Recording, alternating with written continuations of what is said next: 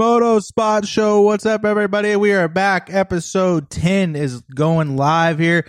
We are excited to bring you guys 10 episodes of Moto Talk. It's been a really fun ride, and I can't thank everybody enough. Huge shout out to our sponsors, Spot Network TV, Motion Pro, Works Connection, Scott Goggles. Man, we are really excited to have this show, and we are really excited to have our guests that we have. So huge thanks to everybody that's been on the show so far. Huge thanks to Spot Network TV. They are the fastest growing streaming service in the industry, action sports, fitness, and much more. So make sure to check those guys out and also be able to get our show on the Spot Network app. So again, thank you guys for checking out Moto Spot. We're here in Nashville. I'm your host, Triple J, Justin Jennings. And dude, we got an action-packed show for you guys tonight. I'm excited. This guy's been in the industry for a long time. He's been a racer. He's been a mechanic. He's won a lights title in Arena Cross. Man, he's been all over the world. So welcome to the show. It's Tony Archer. What's up, man? How are you? Thanks for having me on. Yeah, no worries, buddy. It's been a really good show, or a really good time so far on this show. So I'm excited to have you on and bring more insight to the industry and kind of give people an inside look of what it's like to not only be a racer and then become a factory mechanic. Yeah, man, it's definitely been a ride. So it'll be cool to kind of like share all the stuff that maybe people don't see or know that goes on. You know, I mean, it's an industry where like a lot is seen, but there's also a lot that's pretty unknown. You know, so it'll be cool to share. Yeah. There's a few things that we're hush hush about, and a few things that don't go to the spotlight, which is understandable. But we can definitely dive in and kind of get a little dabble of a taste to our listeners. And like I said before, we are gonna try to dabble a little bit. Like I said, there's some things that we have to be dance around, but that's just the way of it is. That's our sport, unfortunately. But for you, like I said, you grew up in Maryland, I assume, right? Is that correct? Yeah, I grew up about 15 minutes from Budds Creek. So okay, so that was a home race for you. What was that like? 'Cause like for me, I grew up near Hangtown, and it's crazy how the Pro National looks the way it does, and then after the Pro National, it looks like a giant shit. Yeah, it just does not look the same. No, man. Honestly, it's the same exact way with Budds. And like Budds has good days and bad days, obviously. But man, yeah, you do the national. It's a completely different track. So people would always be like, "Oh, local guy, here we come." And I'm like, "Dude, I don't ride it like this," you know. So it's yeah. So it's always funny to come in and they're like, "Oh, you should be like comfortable," and I'm like, "Yeah, it's way different." You're like, they've prepped it deeper, they've watered it more, they brought in topsoil, like it's not even the same. Well, I know I don't know if that's how it was for Budds, but that's how it was for Hangtown. Like they bring in truckloads of sawdust, flood it, till it super deep. So I don't know if it's like that for you guys too. For Budds, like they would every year, like it would get down to that hard pack base that we have normally, and then before the national did, like they dig out all the silt in the ponds and lay that on top of the track, and it's a really sandy surface, so it develops completely different. I mean, the layout's the same, so I had that going for me, but no, it was a completely different animal to ride it for the Pro National than the amateur side. So okay, so speaking of the amateur side, like you know, we all start off on P-dubs and everything, but you raced and you became a mechanic, but what got you into racing? Was it family or like how? So like give us a little dabble of how the beginning started for you. Well, it started mainly just because we lived near Budds Creek, and my dad took us to a national, and he drag raced cars, and you know did everything, motorcycles, cars, everything growing up himself, and then took us to one of the races at Budds, and I just honestly was just like addicted. I thought it was the coolest thing in the world, you know. So yeah, I always like watched it and talked about it, and like you know I had toy dirt bikes and crap. So one year my dad just got his bikes, and man, it just took off from there. Budds was right down the street, and it's you know it's a national level track, and you know to have that nearby was a big asset for us. And then we never really had any expectations of doing anything with it, and then. You know how that goes, though. We start with no expectations, and then it's like, oh, maybe we should just try for Loretta's. And then it's like, oh, man, we did it. You know, we made it. And then we go to Loretta's. It maybe doesn't go the best. You have one good result, and then it's like, okay, maybe next year we can actually, like, do better. So it's just, you know, big snowball effect there for, you know, what we wanted it to be and what it turned into, honestly. Yeah, I went from having one bike to 2 bikes to 4 bikes, and then next thing you know, you're going to supercrosses and motocrosses out of a van and then a fun mover, and it's like, okay, we just spend all this money, where'd the time go? But you have the best experiences that you can ever imagine. Honestly, man, yeah, I wouldn't trade it for anything. You know, I still, you know, I catch myself all the time still. Like, you know, I'm obviously not racing now, but I always end up, like when I raced, I did this, or when I was here, I did this. And it's like, you know, it's hard to get out of that because there's like the memories that kind of made me into who I am now. You know, I just super lucky to have all those times to look back on. Yeah, and speaking of times to look back on, like, I've told the story for me how I got into the sport, and for you, do you feel going to these races and racing is what made you what you are today with your career, or how'd you build the relationships that got you where you are today? Oh man, it's crazy how it works in this sport and in life in general. Totally. So growing up, I guess the background to everything is like I grew up working on cars. So what I did is I worked on stuff for a living. And when my dad got his bikes, he said, well, you got to ride them, you got to work on them. So I learned how to do it that way. And then as far as on the racing side of things, man, it was just like, I did really good locally and, all up and down the East Coast. I was decently well known, I guess I would say. And then I just honestly, it just by chance almost with Gary from Traders, the Traders, racing team. Yep. He just helped a lot of people locally. And like, when I was younger, he didn't really like help me much because we didn't really like, reach out and ask for help or anything. But after my first couple years pro, I was kind of like in a struggle spot the one year. And he came to me and was like, hey man, I'm putting together a little something. And all it was, hey, I'll give you some money here, on the weekends. And if I go to the race, I'll take you. But, like, here's what I'm offering. And it wasn't a team. It wasn't anything. And then it was me and one other guy named Brock Schmelian. And we were just going to the races. And, just a little bit of stress off your shoulders goes a long ways because I started to, like, perform a little bit better and do all that. So, yeah, it's crazy how it worked out. I would say, like I said, almost by chance, it just was kind of lucky. I was local and he was local, it was a Maryland based team. And I would say I probably didn't deserve the support I got at first, but I definitely tried to make the most of it. Yeah, and I think that kind of goes a long way. We've talked about this show a lot. If you're just an up straight, honest person, like a lot, your relationships build, and I think a lot of people respect that. And you kind of just make those long term relationships and those almost like family bonds. Yeah, it looked like you guys kind of had a fun mover. You guys were on Cowies, and then eventually became a bigger team, and it looked like Kenny Day came on board, and he was on our show earlier when we first started. But that relationship seems like it's still going too. But talk about how it went from a private tier team to you guys getting a semi, and then getting Rensland, and then Rensland becoming a podium guy for Traders. Like, that's crazy. Yeah, honestly, man, the journey is pretty wild. So, like I said, when it started out, it was just Gary giving me some money and taking me to the races that he was just happened to be going to. So then the following year, it was kind of along the same lines. Like, it was a little elevated from what it was, but that's when I went to do the Arena Cross thing for 2014. And how Kenny came in the picture is I was doing the Arena Cross thing, and I was just doing it with my dad. Me and him did the first round, second round, I think, me and him. And then Kenny, actually, he was working as a steam fitter for the Steam Fitters Union in D.C., and he had to have back surgery. So he got laid off. He had no job and everything. And I was just like, hey, I don't have much, but like, I'll give you money every weekend to go with me. And, so that's kind of how like the involvement with Traders started. And like, I mean, Kenny, he didn't know how to do much on a bike besides like change oil and do air filter, but he was excited to learn. And so me, I knew how to do it all, so as a rider, I was like, here, I'll teach you what I know. Obviously I didn't know everything, but I'll teach you what I know. And it turned Kenny into like my mechanic. And then with the involvement with Traders, like, he stepped up and like started like, working with Gary directly, along with me at first. And then he just took over, man. He just elevated the game. And like Gary was like, I want to be more than what we are. And Kenny kind of helped orchestrate it all. And for 2014, we just did the Arena Cross and some local Supercross. Then we got the Fun Mover, did the full outdoor series, I think minus Washougal. And then, dude, it was just insanity. But yeah, we did the Cowie thing, and I don't think we were getting any like in-house Cowie support. But Kenny was my mechanic for 2014, and then Nick Gaines mechanic for 15, plus team manager and everything. Yep. And he definitely raised the bar for the team. And, obviously at first I was like, it was just, here's like contacts from my sponsors, give them a call and see if they want to help. And then, he kind of took over that side of things. And then when, as far as going to Yamaha, my last year with the team was 2016. I had a pretty rough year myself.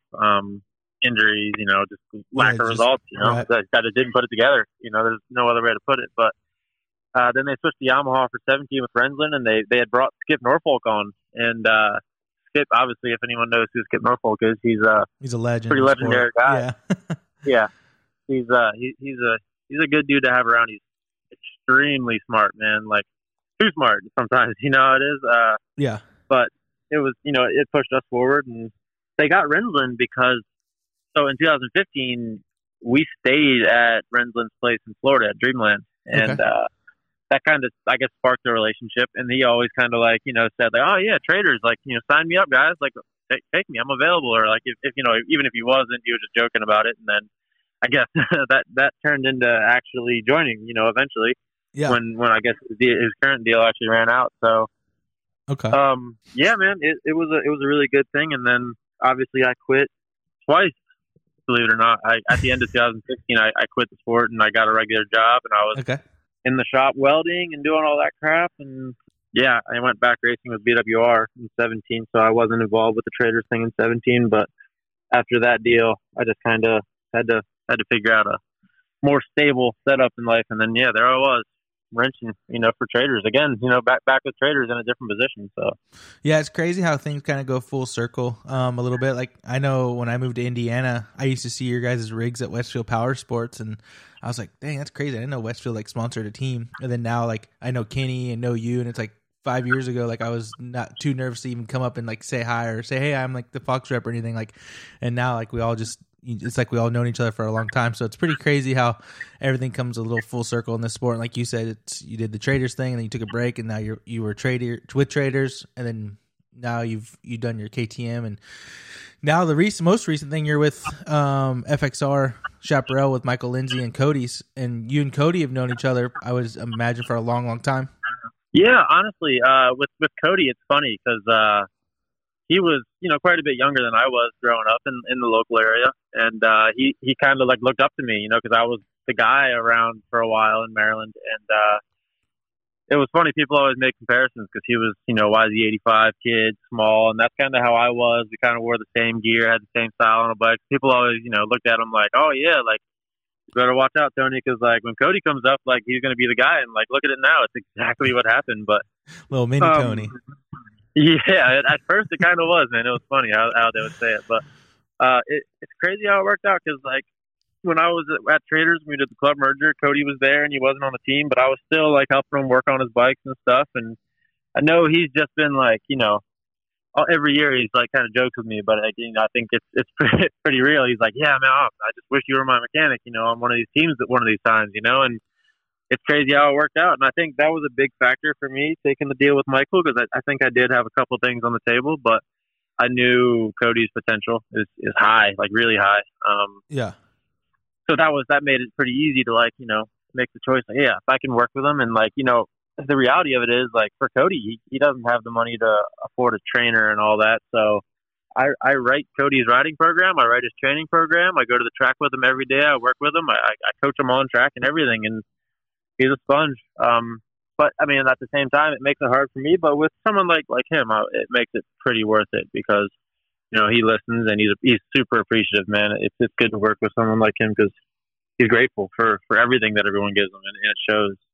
Yeah, that's kind of what we've talked about with Kenny in the past too, is just you get some of these racers and you can separate the ones that are really appreciative and then the ones that expect it. And it just seems like you just want to help out the ones that are more appreciative, of course, in the long run. So I think that's going to bring Cody success in the long run. He could almost end up being, a guy that starts off like this with a privateer program, but with the intelligence and with his Instagram following and his just love for dirt bikes, it could take him to be the next thing on a factory bike. You just never know. Like you said, the potential is endless for that kid. Yeah, man, I'm excited to see how he does. We've been working hard, and I mean, I join him most of the time on all the workouts that I ride him and everything. I mean, for one, I need to stay on it too, shape, just for health reasons. I'm not really planning on racing or anything. So, but yeah, I think it helps him to just have someone that's like there all the time, and I'm not just like pointing a finger and say, go do this, so yeah, I think that goes a long ways. And obviously he's if I'm not around, he's self-disciplined enough to like just knock it out himself, so it's going to be a pretty good deal, I think, this year. He's definitely putting in the work. No, that's awesome. So for you, like I said, you were doing the traders thing and then you got on with Factory KTM. How did you get or Troy Lee KTM? So how did you go from traders to KTM? Was that just a relationship thing? Was that you knew somebody, or how'd that all work out? So in 2019, we did the Club MX Traders Racing merger, Okay. and it was a good time. And obviously, I was kind of running the whole program there for the most part. I mean, obviously, Skip was a big influence there, but I was doing all the motors, practice and race, and I was doing obviously I had my own rider, but I was like almost in a crew chief role and development on the engine side. And it was pretty overwhelming. And I had a contract for Supercross. And then I knew they were going outdoors, and I actually got a call Sunday at Las Vegas Supercross in 2019, and there was a call from or not even a call, it was a text from one of my buddies that Austin Kent that works at the Rocky Mountain KTM team, and he said, "Hey, we might need someone for outdoors. Would you be interested?" And I said, "Yeah, I definitely am." And then I was kind of like a bit of a week break, and then I got a call from JR there, and he told me like, "Hey, like we're gonna need you. This is what it is, and you'll be going to wrench for Bogle for outdoors." And yeah, man, it just kind of from there I worked for Bogle for the outdoors, and then at the end of outdoors with Rocky Mountain, obviously they're a 2-man team normally, and they made it work for Bogle in 19. But Yeah. I was at Ironman, and like I just Michael Byrne was team manager for Rocky Mountain. I said, "Hey, like do you know anybody that's hiring?" Like I was searching, and he told me TLD was. He walked me over there, talked with TK and Rich, and yeah, they were super excited about bringing me on for the reason, or for the purpose of helping Brian Moreau, since I have a racing history, and he was just a young kid that could be molded into something more, with someone that had some experience. For sure. So worked out really well. Yeah. So that all happened. Ironman comes and goes, and then you start testing with Brian, and then he's coming over from the States, living with Marvin, and I know Marvin is been with KTM for a long time, so you probably built a good relationship with those guys. And now Brock, who also lives with you, drives the RV for Marvin, so that's again crazy how things kind of go full circle. Yeah, it really does, man. It's pretty wild how these things happen, because like I get involved in a situation, and it's like seems like everyone that I know is kind of the same way, and that's how it worked with me and Kenny. Like obviously I left Traders, and not long after he left Traders to go for Alpine Stars, and he moved to California, and then not even 3 months later, I'm in California. It's like wherever we go, it's like somehow these people I've had relationships with forever just all end up kind of in the same direction. That's awesome. That's what I think I love the most about our sport, is just how everybody just creates that bond, and it's one of those things to where no matter where you go, you kind of see everybody, and it's a very small industry, I should say, but it's pretty crazy. No, it's extremely small. I mean, it's a lot of people and a lot going on, but yeah, there's no getting away from any of it at all. You're with the same group of people for the most part. Obviously, more people come in, but it's the same core group of people that have the love and passion for it always stick around. So yeah, and that's kind of one of those reasons again why we started this show, is just to bring insight to how you get into the industry. And for you, it started with racing, and then it went into building relationships with traders, and then it just keeps on building and building. So for anybody that's listening to the show, just always look for opportunity. Don't be scared to take a chance on yourself, and it all kind of pays off in the end, and you just never know where life's going to take you. And like I said, you and Kenny both are from Maryland, and Cody's from Maryland, and now you guys are in California and going for Supercross with your own team pretty much. Yeah, man, it's come a long ways, even just since I started wrenching from where I was then to now. It's just a huge change and just so much growth. And it's crazy to think like how long ago it started. Like my pro career started in 2010, and I'm 27 years old, but I was 16 when that happened, Right. It was a pretty wild, it's pretty wild how the transition has gone, so I'm definitely grateful for these opportunities though. Yeah, I mean, and like you said, it's one of those things where you just never know what's going to happen. So just make a relationship with everybody. Like you said, you did a good job at Rocky Mountain. Michael Byrne noticed it and said, "Hey, TK, I got a guy for you." Because a lot of times with our sport, sometimes it's hard to get a referral or a reference. People kind of, you get used and abused a little bit. So for you made a good opportunity at Rocky Mountain, and then that turned into working with TK and Troy Lee and Brian. And I think again, like it says, it's just don't burn any bridges, do what you're going to say, and just be an honest person, and it helps go a long way in our sport, I think. No, honestly, it really does, man. The idea behind not burning bridges, that's a huge one, man, because everyone you meet, you never know when it's going to come back around. Like these opportunities, they don't come often. And I guess the hardest part is really just committing to them, because you always, I could have something better, but you just got to make the best choice for the time, at the time, and move forward with it. So I just got extremely lucky that the people that I was working with, trusted me. And, obviously, like, I put a lot of, heart and passion into what I do even now. So I think it helps in the long run for everybody if that's how you approach everything. Just give it your all, and just be the best you can be, and it pays off with the people around you. Yeah, totally. I mean, that's one of the things where, for me, I wish I had a little bit more mentality on that on the fitness side. But as far as my job goes, I'm always open to jumping on new opportunities, trying new things, going to new places, just because you just never know who you're going to meet or what. For me, going back to opportunity, that's how you and I met. Like, I was in St. Louis Supercross. I texted Kenny. I'm like, hey, like, what are you doing? You guys were at that. I forgot that place is even called, but I felt sore for 5 days after we left that place. City Museum. Yeah. And I was like, dude, like, it's stuff like that. You just never know what's gonna, you know what I mean? It's just crazy. Like, if I didn't go to St. Louis, I would have never met you. I would have never met who else? There's quite a few people that we met in St. Louis, but man, it's just crazy. Like, our sport, man, it brings a lot of people together. So let's talk a little bit about your time at Troy Lee too. Like, when I met you, you were getting ready to go into Supercross, your first Supercross season with Brian. We kind of all know what happened in Tampa. For you, when you had to transition from working with Brian to Pierce, what was that kind of like? You had to flip-flop your whole mentality. What was that like for you? I mean, it's one of those things where you were so excited to work with Brian, and then unfortunately he had something happen to him, and you just had to flip. You couldn't, you know what I mean? You had to do a job to do. Yeah, I mean, that's the tough part, man. I spent a lot of time working with Brian one-on-one. When he came here, he kind of didn't really have anyone. Obviously, Marvin and Mathilde took him in, and they were amazing. Just kind of gave up. I don't want to say gave up, but they welcomed him in with like open arms, and like they treated him like a son, and.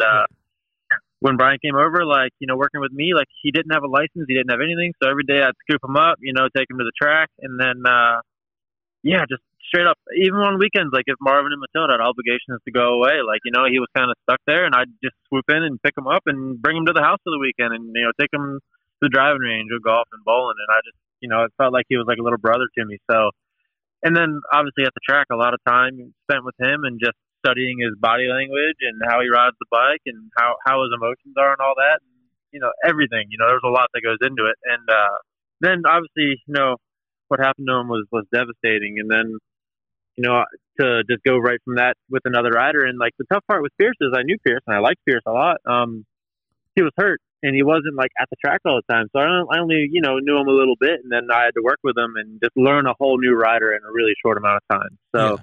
But that being said, it wasn't that bad. I miss Brian a lot just because we were so close. And then I made a relationship with Pierce, and that kid, same thing. Talent, just oozes talent. When he's on, there's not many people that can touch him. So it was awesome to work with kids that are that talented. I mean, I raced, but I don't think I was at their level. Obviously, those kids are awesome on dirt bikes. So yeah, it was tough. But I'm trying to make the best of it, Yeah, and it kind of goes back to what we've talked about on the show quite a few times too. Just you got to adapt and kind of go with it, and just put every foot forward every morning and lace up your shoes just like any other person, and hope for the best. So for Brian, I think he understands the situation where you had to move on and work with Pierce, and for what I see on social media, you guys are still really close.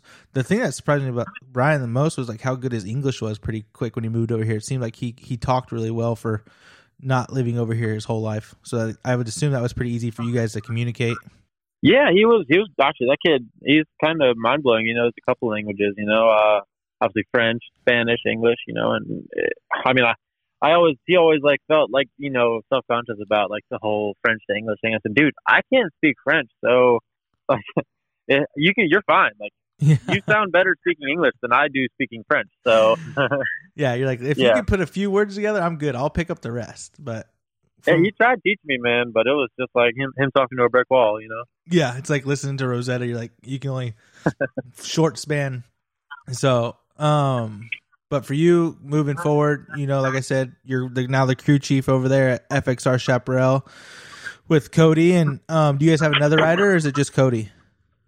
Yeah, we actually have Carson Mumford this year. So with the fall of Geico, that was really unfortunate, obviously, but that left a lot of riders in the market, and we have a really, really competitive package on the bike this year, I think. And I mean, obviously, like Cody and Carson think so too. But yeah, Carson test rode the bike, and he was, obviously, I think was shopping around a little bit, and after he rode the bike, he's like, "Wow, this is actually really good." So he ended up signing with us for the year. So that's really exciting, because he comes from a factory team, and a lot of hype. I don't want to say just hype, but he's a talented rider. The kid's fast, and I think for this year with him and Cody working together, because they ride together every day, they can feed off each other, and it'll just make things better for us. It's nice working with these kids because they literally are sponges. They'll kind of try anything, and if it works, it works. If it doesn't, we move on to the next thing. But they are willing to do whatever they can to be better. Yeah, I think Carson will be really good for Cody, but Cody will be really, because Cody's got what, 2 Supercrosses or 3 Supercrosses now under his belt seasons. No, not even full seasons. So okay. In 2019, he was just kind of like, there at club with us and doing some Supercross riding, and ended up doing the final 2 races of the year, just, because, he had the availability to get his bike there through traders. We were helping him in that sense, just hauling his bike and everything. But, and then last year, I guess coming into 20, he was going to do his own thing on a 450, and then Michael signed him. Yep. And then it's really unfortunate. Cody, obviously coming from a 450 back down to a 250 for Supercross was tough. And I wasn't there, unfortunately, but he ended up making a mistake on a rhythm and breaking both his wrists before the start of the season, Oh, dang. So that was a rough one for him. So he had to sit out quite a bit of time. And then by the time he was ready to go ride again, COVID hit. And then, the races are canceled and everything else. And he finally got the opportunity to race in 2020 when we went to Salt Lake, and he did the rounds there. And that's kind of like, I think he's got 6 or 7 races under his belt, which is, a decent bit of experience. But I think this year, having a full off season, and then just with the good direction, he'll be really good. So yeah, it seemed like Ralph would not leave Cody alone at Salt Lake. Like, just poor guy. I felt so bad for him. Yeah, I always tell the story, man. I was sitting in the tunnel holding Pierce's bike, and I'm watching the B practice, and Cody's out there, and I see him go by, and I'm watching, like, dude, hey, Cody's ripping. I remember even talking to Pierce, like, dude, he's moving. And then, yeah, he goes behind the berm. I can't see. I just see his boots in the air. All right. You're like, Cody. No, I mean, that's good for him. It's only going to, like you said, for him to have a 2-digit number and not even be a full season in, I think that's going to build his confidence. And now he has Carson. And then if he gets to train with Colin too, Colin's Park is on his way up and he rips. So I think if they all work together, they can have a really good, solid training program and riding partners. Yeah, man, I'm excited for the year. It'll definitely be cool how it shakes up.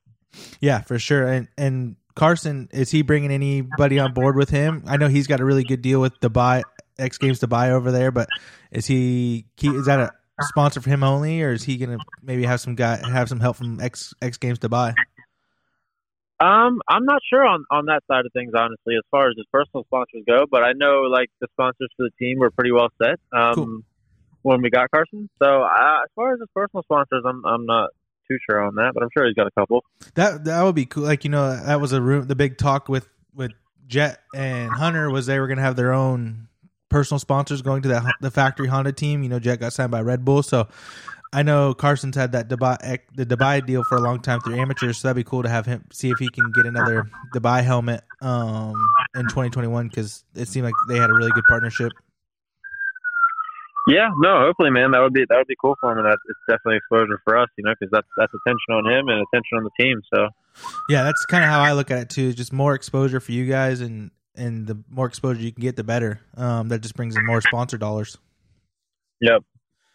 Heck yeah. So let's see here for your season and your prep. What's the biggest thing for you that you guys go into season? Is it, getting suspension and motors? You guys doing motors in house? You have somebody doing your motors? What's kind of like your off season look like for you? The off season is just getting organized. With the COVID thing right now, the tough part is the product's not available with a lot of the companies, and I mean, as a privateer team too, it's like things come together really late. Budgets and everything else, and then once we get everything together, then we still got to get the product, and then it's just chasing everything down and getting everything together. We have some practice bikes together. We have Chad over at XPR Motorsports. Okay, he's the one who does Moto Concepts too, right? Yep. He does Moto Concepts, but he put together an amazing motor program, man. The motor's good, and then we're working with Enzo this year, and we're on the KYB, KYB suspension on the Honda. Okay. So that's been a huge improvement. But I mean, like, just the off season is just like getting the guys on the track, getting the time in, and then obviously as we're going, we're just testing what we can to try to make the bike better, try to make the guys better on the track. We've had the opportunity, luckily, to like ride the Honda test track, here and there whenever it's available. So, okay.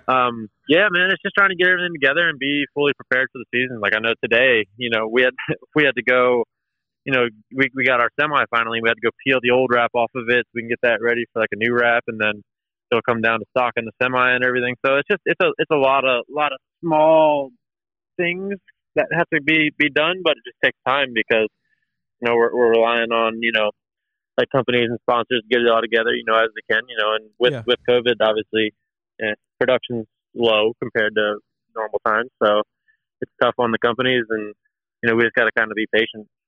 Yeah, I think that's the biggest thing is the, like you said, the budgets, and everybody, there's rumors corporate people are stepping back, and you're gonna have to try to find more outside stuff. But for you guys getting a little bit of support from Honda, you getting more support than last year. How's your Honda deal working? Are you guys on 20s, or how's that all work? Yeah, the Honda deal actually is been stepped up a lot. Because I mean, Geico went down, unfortunately. They're kind of spreading out the support between us and the Phoenix Racing Honda team. Obviously, we're west and Phoenix is east, and then they have their factory supported side. But yeah, man, it stepped up a lot this year, and that's why when Michael was talking to me, and I was friends with him before, he was just like, "Look, I'm going to need you here because I need someone who's had the experiences up at the factory teams and how they run things, how they organize the parts, how they like give you everything up." And it just worked out that I came on, Honda stepped up support as far as like the parts budget and stuff, and I think we're going to get a couple little things, but nothing too crazy on the bike. Works parts wise. Okay. Yeah, but no, man, I can imagine you guys getting clamps and stuff. Probably, I know that sometimes they can do clamps. I know people at Loretta's have got clamps before and stuff, so I imagine you guys kind of get some stuff like that. No, we run the X-Trakes just we have a relationship with them. Okay. But yeah, Rick's a good dude over there. His stuff's sick. Yeah, it's really good stuff. So I think it's more along the lines of like maybe some brakes, pegs, stuff like that. Just cosmetic stuff, and obviously the brake would be awesome, But yeah, I mean, there's some things like we're kind of like waiting on just to hear what we're getting available and whatnot. So no, that's cool that you guys will have support. Yeah. Go ahead. It's I'm just saying it's going to be a lot better this year than what Michael got last year, I believe. So I'm excited for it for sure. Yeah, that's kind of going to lead me into my next question is the biggest difference that you've noticed budget-wise from maybe, KTM to even Traders, KTM, and now this. Like, it's pretty crazy how they just, at the factory level, just throw things away. Like, they do not care. So what's kind of been like that for you, just, using stuff more regularly than just tossing it, kind of being more useful, I should say, on the parts? Yeah, it was pretty crazy at KTM, and like some things we did actually just run the life on. I mean, I did myself personally, but if we wanted to replace them that much, the availability was there. So, but I mean, just on the liability side, like week to week on the TLD bike or the factory KTM, there were things that we replaced just because I said, hey, we've had this brake before. We don't want to take a chance of it breaking again, so just run it new every weekend, for the race bikes. And obviously on the practice bikes, we'd run a little longer time on them. But yeah, just like I said, just the safety side, and just they. And the big thing was like, if something breaks during the race, like, hey, did you put a new one on? Like, yeah, I did. So that was their thing. They just wanted to check it all off and make sure there was no, okay, maybe it was a product failure and not like, okay, not too much time on the single part. So there was a lot of things new on that side where they just, were being on the safe side. Yeah, I mean, that's kind of the biggest thing for these privateer teams when you're trying to compete with these factory teams. It's like you just don't have the budgets to do so, and the biggest thing too is the time. Like I know, I can only imagine. Like you said, you work today. You know what I mean? When you're on a factory team, you probably work some Sundays, but for the most part, it's probably a lot more work on a privateer team than it is a factory team. Oh yeah, definitely is. I mean, we definitely wear a lot more hats on a privateer team than we do on a factory team. And when I was traders, man, I built all the engines, race and practice for every guy. When we had the club traders merger, so there was that. Plus, I had my own rider, and we didn't have during the week practice guys at the time, so I was doing all the practice, wrenching for the guys. So it was really tough. And like obviously, I went to the factory side, and there's plenty of work to be done. But yeah, as far as like, when it's not a race weekend, yeah, I wasn't working on the weekends. I can tell you that. So now it's pretty much a 7-day-a-week thing. It's a grind, but I love it like this, man, because it gives me something to kind of like look forward to, or, look to have stuff to do, Yeah, it's kind of a thing where you're building involved. Something. It's like, this is like almost like yours. Even though Michael's a team owner, this is like something that you're really invested in. No, it really is, man, and I put a lot of passion into my work. And with this, with the team here, with Michael's team, I have a lot more involvement on like, okay, the suspension settings and like what we do in the motor. Like I get a lot more information there. Where when I was at TLD, they have like an engine department, and then we work with WP, and it's like they have guys to come out and do that stuff, and all I really had to do was just build the bike, so I didn't have to do any of the development, any of the testing on the suspension. Obviously, I just swapped the components when we did the testing. So yeah, with this, yeah, I'm a lot more involved on the technical side with this team for sure. Yeah, I think that's going to almost just make your craft that much more, moving forward to going, you had the experience at Traders, and then you had the experience at KTM, and now you're doing this with FXR Chaparral. So it's like you're almost checking boxes along the way and just building your resume to where, who knows where you'll be, in another 10 years. You could be the next Carlos or Frankie, Latham. How do you spell it? Latham? What's Frankie's name? Yeah, Latham, yeah. Latham. So yeah, it's like those guys, Dave Feeney, it's like those guys, man, it's crazy how long they've been doing it. It is, man. And I'll say this, when I joined Traders, obviously, if Traders would have kept going, I probably would have stayed there. Totally. Yep. So I told myself, though, I kind of set a goal. I said, I want to be on a factory team within 3 years. And I did it in a year and a half, which I thought was pretty awesome. But, once I reached that goal, I started to kind of like look at where my priorities lie with as far as like me growing as a mechanic. I don't want to come to a standstill and plateau.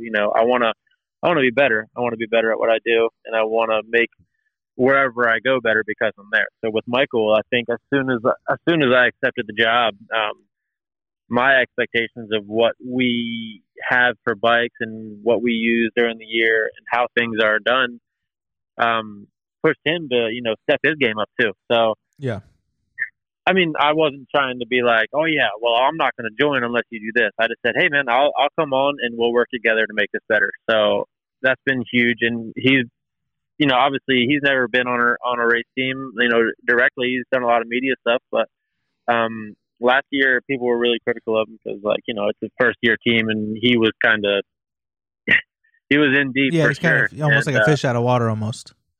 Exactly. So it was a big learning year for him, and I think this year he's got a way better idea of like what needs to be done at what time and everything. And there's still some things just because of like the availability of parts and stuff with some of the companies that we're I wouldn't say behind on, but definitely waiting on. Yeah.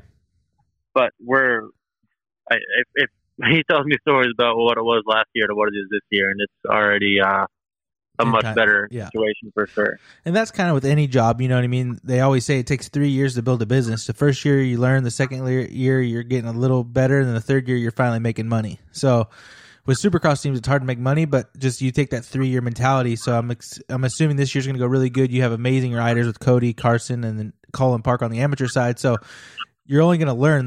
Carson's going to give you feedback. Cody's going to give you feedback. Colin's going to show you more of the, a lot more feedback. So it's like your program can only go up from here. So I think you guys are making the right steps forward, and it's only your program's going to just get better and better every year, especially now with Honda giving you the support. You guys are also, I know Michael and David Eller at Phoenix are pretty close, and Phoenix is a fairly new team too. So for you guys, it's going to be a really exciting year to see kind of what your riders can do, but I expect some top fives for sure. Yeah, I don't see that out of the question, man. Honestly, I mean, it'll be tough. It's a big task. It's not an easy thing to do to go out there and top five of Supercross, man. So no, I give a lot of respect to these guys for going out there and sending it the way they do. So I'm excited, man. Cody has made huge strides just in the time that I've been working with him, and Carson right off rip, was really fast, and he's making good progress, and it's going to be awesome, man. I'm excited for the year for sure. I know the schedule mix-up was a little weird, but I think we kind of got that all figured out now. Yeah, I saw an interview with Michael. I haven't listened to it yet, but I heard he wasn't too pumped on the schedule change. You guys had to kind of redo your whole plan.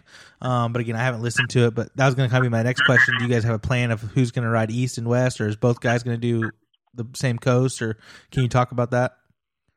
Yeah, both guys are west. Okay.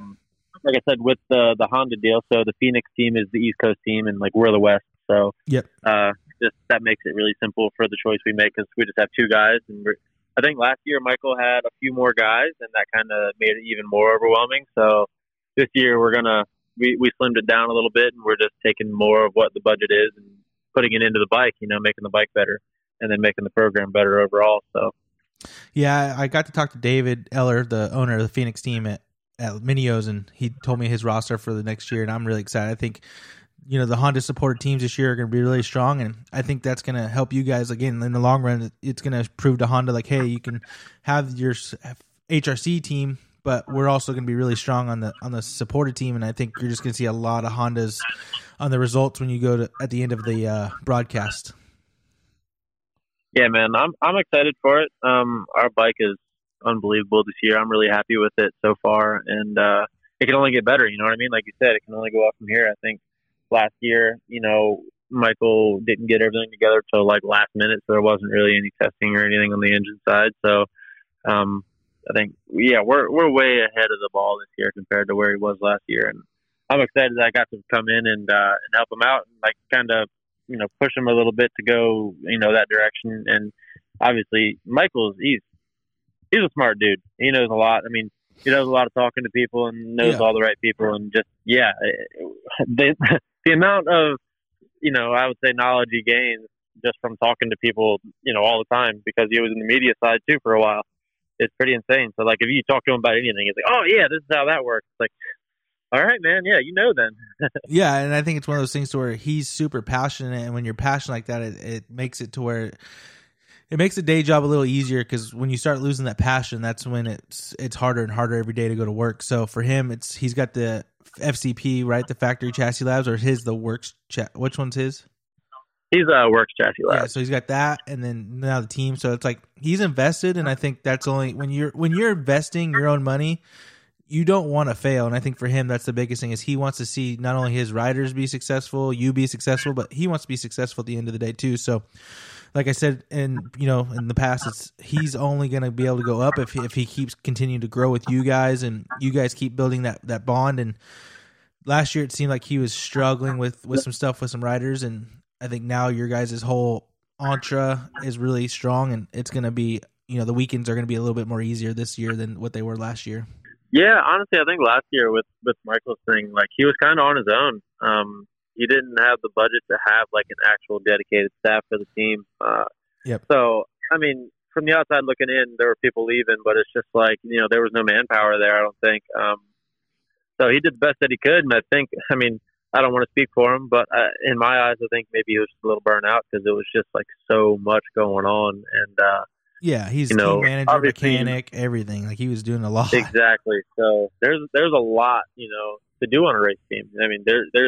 You got to look at a factory race team. Each guy, there's a guy dedicated to suspension. There's a guy dedicated to motors. There's a guy dedicated, a mechanic there to build the bike. And then, when you have to wear all those hats, it gets to be a lot. And then when you have, multiple riders, 3 to 4 riders, all I don't want to say, needing more things, but I mean, like, obviously, like, as a racer, okay, my bike could be better here. What can we do? And it's like every one of them is saying the same thing. It's like for Michael, it's like, I'm doing this and I can only do this so fast. And, everybody's scratching their head trying to, okay, if we do this, it's like you can't do a full day of testing, where with the team you can almost do a full day of testing. For you guys, it's like, okay, let's go to the track and let's focus on this one thing, and then tomorrow we'll focus on this, where it's like, it seems like outside looking in, a team can say, all right, we're going to change 3 linkages today, 3 shocks, maybe a few bars. Like, there's a lot more room for testing when you have a big team, when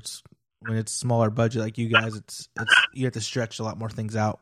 Yeah, and that's the tough part. I mean, you got to kind of like pick your battles, and like at a time, it's like, okay, we're gonna have to deal with it for like at least a week, and then we'll figure it out. But this year, we've been really lucky.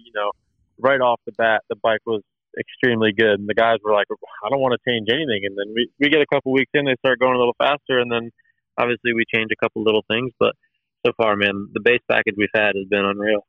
Yeah, I saw a video the other day of Cody riding, and he looks like he's having fun. He looks comfortable on the bike, so. And that goes back to what we've talked about before, is like when you get a rider that's comfortable with his mechanic, comfortable with his bike, comfortable with his team, the success is only up to him. And I feel like he's going to have a good year. Same with Carson. I haven't seen much of Carson riding, but if everybody's comfortable and having fun, who knows, what can happen. I think that's a lot of reason why Husky has their success is they have a fun atmosphere, and then everybody's just, one big happy family over there. So I think when you have that whole, kind of scenery, it helps on the weekends. Yeah, man, confidence goes a long way. It shows with any rider any rider you've ever seen. Like, if they're confident, they're out there getting it done. If they hit a little bit of a wall, it's pretty obvious in their riding. So yeah, totally. So let's talk a little bit about you for a quick second. So we have what we call the Scott Sports USA subjects, and Scott goggles is one of the best goggles in the industry. They have the widest foam widest lens on the market, light sensitive lens, thermoform foam. Check these guys out, guys, at your local WPS dealer. So huge thanks to Scott Goggles for being a part of this show. Again, thank you to Spot Network TV, Works Connection, Motion Pro, and Bel-Ray. So make sure to check all those guys out and go support your local dealer, guys, and get all your products for Christmas from those guys. And thank you, everybody, for listening to this show. But for this weekend, we have a few questions for you. So we got Jake Isaac 16 asking, what's the best way to become a factory wrench? So I checked out Jake's Instagram, and it looks like he's at that MX school, the mechanic school, Pro MX Tech. So it looks like he's trying to get Pro MX Tech under his belt, and looks like he wants to become a factory mechanic. So do you have any advice for Jake Isaac?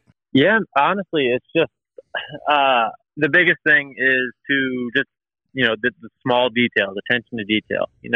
I mean, you can work on a bike all day long, but when you look at like, okay, so what could, you do one thing, it has, effects farther down the road on different things. So I'm trying to think of an example here, but it's just like the attention detail is huge. Yeah, looking ahead to see, okay, if I do this to the bike, what could be an issue? What could happen? Like the what if, Yeah, like if you're rebuilding a bike and you feel lazy, you don't safety wire a brake line because you felt lazy that day. That's not putting attention to detail. You should have safety wired that brake line. No, I agree. Yeah, that's it, man.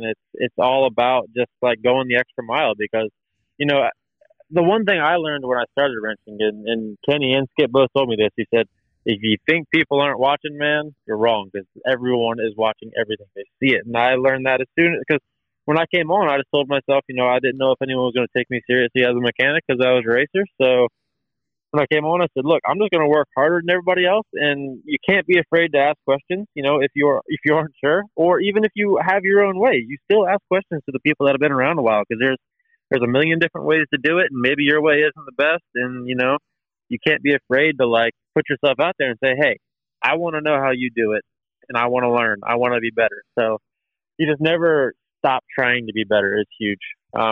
And that's true with anything in life, if you become complacent, you don't move forward. So that's the big thing, man. Just don't be afraid to ask questions, pay attention to the small details, and then just try to grow. Yeah, that was a huge thing for me becoming a rep, was like, being 26 years old and still trying to learn and being away from home, I moved all the way from California to Indiana, and it's like I thought I knew about selling, and then I started working with guys that have been in the industry for a long time, and it's like you learn real quick, you don't know shit.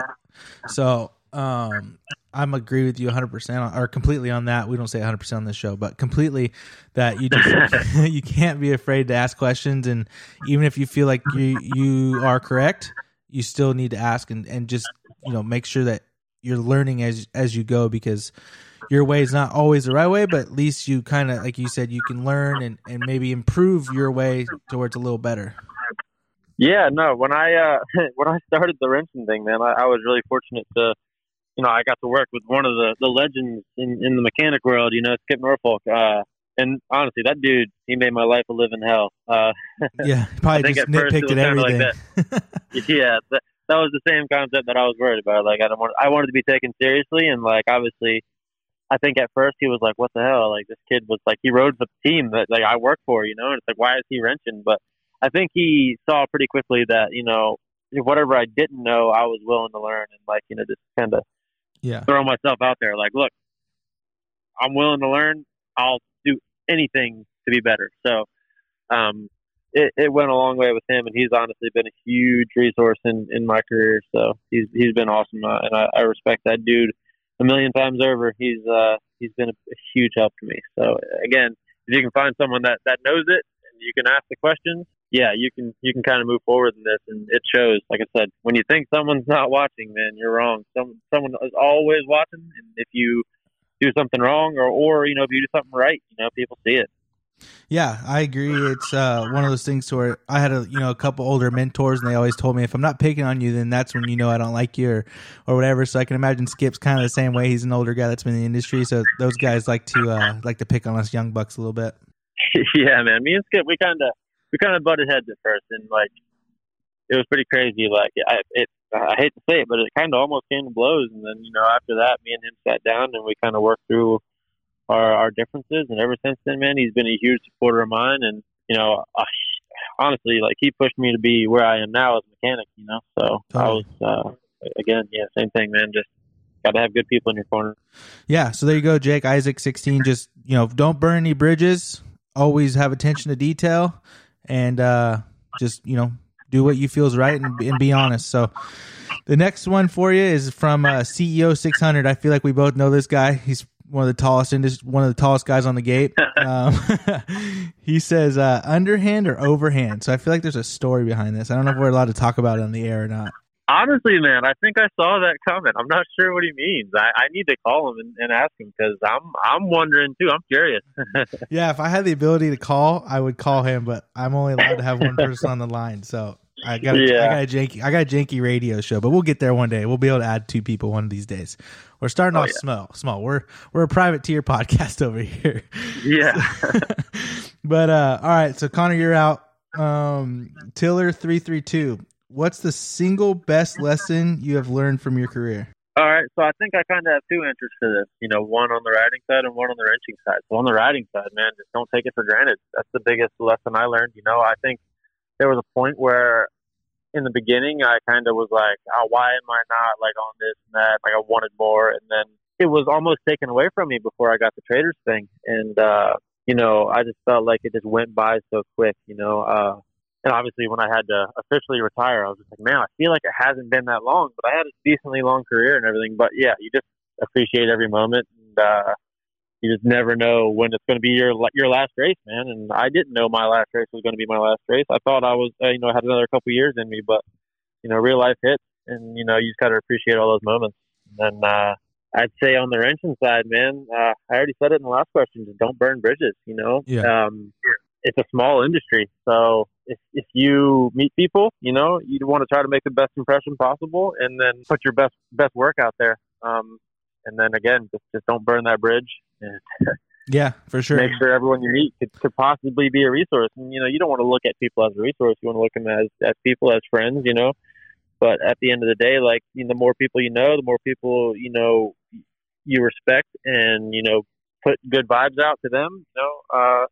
The more they're gonna want to help say you. Good about you to everyone else. No, for sure. It's it's one of those things to where I feel like if you kind of just, like you said, don't take things for granted. Like with this whole skip thing, we've talked about it a few times on the show, but with the skip thing, you probably at the first, how long you guys worked together, the first part of it, you're probably like, dude, this guy, fuck this guy.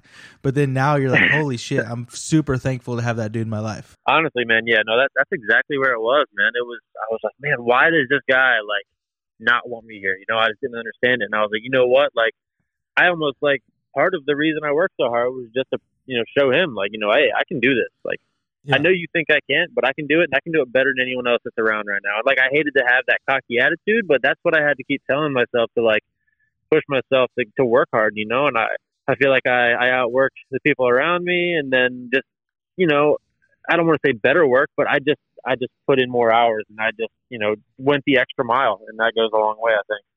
Yeah, so that kind of probes me for a question that I didn't have for you, but that kind of made me think of something. So with that kind of mentality, do you try to put that insight into Cody and say, dude, like, if I can do it, you can do it. Like, you need to start going to the line and thinking you're the best damn dude here. Or, how for a mechanic, what kind of pressure do you put on your riders, or what kind of talks do you have? Like, you have to kind of walk that line. Like, even, Damon last weekend mentioned it. Like, if he gave Dean some like negative feedback, it almost affected Dean than if he would have just kept his mouth shut. So for you, what's kind of like, what's your strategy with your riders? Well, with Cody, I don't want to say it's easy, but like, we're good friends. Like, we've been good friends for a long time. So, and like I said, he looked up to me racing. So with me, I don't put any negative out there, man. I try to keep it positive at all times. When we're out there, keep the mood light, but when it's time to work, it's time to work. And he realizes that. And, obviously I think the hardest part at first was, obviously, like I said, I'm kind of like his, riding coach, trainer, all of the above type of situation in this, spot I'm in now. Yep. So I think it was like every time he pulled off the track, I was just like, hey, do this better. Or like change this. And like, I think he was like, man, what do I even do right? Like, it's a fine line between like constructive criticism and like just picking him apart and making him feel like, he doesn't know what he's doing. Yeah. So that was the hard part for me at first. And I did the same thing with Brian. Like, I felt like every time he pulled off, I was just like, hey, do this better. But I never gave him like praise. I'm like, oh, you're doing this awesome. It was always like, oh, this is good, but you can do this better type of deal.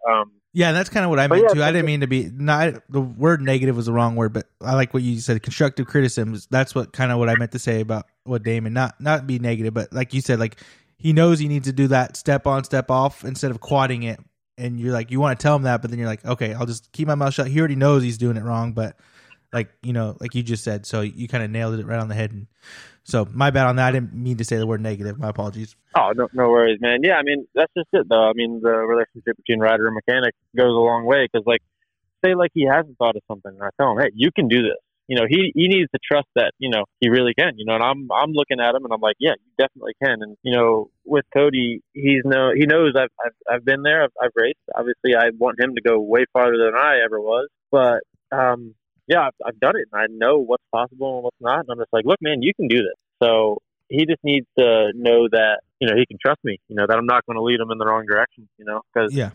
As a rider, you want reassurance in a lot of ways, especially from the people that you're with the most. Yeah, like you said, it goes back to confidence. If these guys have confidence, the sky's the limit. So I think as a mechanic, that's your job. I think at the far front is just instilling the confidence in these riders and making them feel like they're the best guy on the gate. Yeah, definitely. So for 2021, what's a week look like for you? Like, actually, 2020 is not here yet, but when you guys did the Saturday rounds and the Tuesday rounds, kind of as a mechanic, what's that level like? Is it stressful? Is it a little easier? No Triple Crowns this year. So kind of take us through like a week for you, and, it could be a race week or whatever, but how's your work week look like when that's those back-to-back rounds, and is it super stressful or is it kind of easier? It depends, man.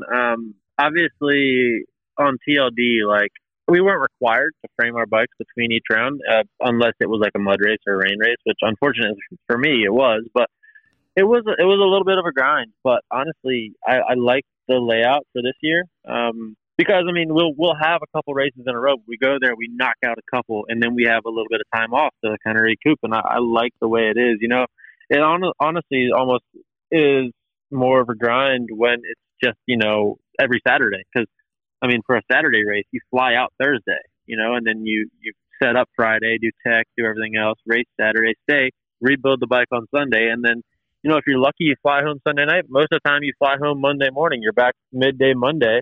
You do Tuesday, Wednesday, and then you're back on a plane on Thursday. So it's not a whole lot of downtime. But with this schedule, man, it's gonna be good because we can fly there, set up, knock out a race, build the bike, chill, knock out another race, kind of go along that pattern, and then you go home. You have a little bit of time at home, a couple of weeks. I don't know. I can't remember exactly how the schedule goes, but yeah, I think you're right. Yeah, it's you like have a week time or to two. go back and if you're with the rider, you have more time to go to the track with the rider, work on things that maybe you were lacking on the weekend. Whereas, when last year I only had Tuesday, Wednesday, and their riding schedule was Monday, Tuesday, Thursday, and so you have Wednesday only to go to the track with the rider. So you kind of don't get to spend as much time with them as you would at the track and everything. So for sure, yeah, that totally makes sense to where it's I think again you're going to be able to build. You already have the relationship with Cody, but now you'll be able to have a relationship with Carson a little better, and your relationship with Michael. So you guys are gonna, as a team, your guys' team bond will get really strong with these races being closer. I feel like. Yeah, it'll be good, man. Because the smart way to do it is obviously Airbnbs and stuff. So we'll all be in the house together, and we'll just get closer. We'll have a lot of time spent together. So I'm pretty excited for the year, man. I'm always jonesing, when we're not racing, to be back at the races. So yeah, it'll be cool. I think this schedule could help grow the sport a little bit too, because Tuesday nights, it's one of those things where if we get good primetime TV, a lot of people are going to be searching through the channels looking for something to watch, and if Supercross pops on, we might be able to capture some new fans. So I think I'm excited for Tuesdays this year for sure. Honestly, man, yeah. What do we have to lose at this point? We could either get better or worse. But yep. I'm excited for it. Yeah, we can only go up from here. Yeah, exactly. So for you, you've traveled. Do you have a favorite stadium? Because I know some of these stadiums, dude, it's freaking miserable. San Diego is a walk. What other one? Atlanta is a hike. Well, Atlanta this year is at the Motor Speedway, but do you have a favorite or a non-favorite stadium as a mechanic? Man, we met at St. Louis. St. Louis is my favorite round, and there's a lot of reasons for it. One, City Museum is awesome. God, I still got bruises from that place. Yeah, you go to a city where you actually have a lot of fun at. So that was cool. And then obviously at St. Louis, I have a really good history. Myself racing there, I always ended up doing really well there. And the soil was amazing, and I don't know. I just have a lot of good memories of St. Louis. That's one of my favorites, and I think a close second is Indy. Same thing, I did well in my career there, and then my first year as a mechanic, I got my first ever podium as a mechanic with Luke, and that was unbelievable, man. So just the history of those places more than the actual place, I guess I would say, does it for me. Totally. I can't really say I don't have any that I don't like. I think some have their pros and cons, obviously, but yeah, those two are definitely my favorite. Yeah, it'll be cool to go to. We're going to a few new ones, Orlando, and then the Motor Speedway. So it'll be kind of cool to check those out and see what they bring. But I'm excited, man. It's gonna be a good year. Well, Tony, before I let you go, this was really fun, man. Again, I can't thank you enough for making the time. But anything else you want to say, or anybody you want to thank before I let you go? Yeah, man. Well, first off, I want to thank you for having me on. It's been a good time. It's pretty cool. I've never done a podcast before, so yeah. When you said I was all right, cool. Because like I said, we've only met this year, so we're still building. But I'm excited. Like I said, we have mutual friends, and I feel like I've known you for a long time. But it's one of those things to where you're helping me, and I really appreciate it. Yeah, man. Of course. Yeah, it's been a good time. I appreciate it. It's like I said, I've never done one. It's kind of cool to finally do one, and just talk about some things that maybe people don't know or have never, seen maybe. But yeah, it's been awesome, man. I just want to say thanks for having me on, and thanks for Michael for giving me a chance to work for him, and just all the people that I'm around, dude. I'm super appreciative of the situation I'm in. Yeah, like I said, I think for you took a big leap going over to FXR Chaparral with Michael and with Cody. But like you said, when you have that trust in somebody and that belief, the sky's the limit. So I think you and Cody are gonna have a great year, and I'm excited to see what Michael has with the future of the team, bringing on Carson, and it's gonna be a good year. Like I said, 2020 can't get much worse. So 21, I'm expecting big things for the team over there. Yeah, man. Hopefully 21's a lot better. I know, like you said, 2020 can't really get much worse, but hopefully 21 we can just be on the up and up for that. Yeah. I mean, it's going to be good for sure. So let's have a good year. And again, I can't thank you enough. And a huge thanks to our sponsors, Spot Network TV, Motion Pro, Works Connection, Bell Ray, and of course, Scott Goggles. We're very thankful for those guys, and we're very thankful to have this show. So again, guys, episode 10 of the Moto Spot Show with Tony Archer. Again, Tony, man, thank you again. This was really fun. So thank you so much. Yeah, man. Thank you. Yeah, of course. Have a great night, and then we'll see you hopefully in Houston. Yeah, man. See you there. Have a good one. Have a good one, buddy.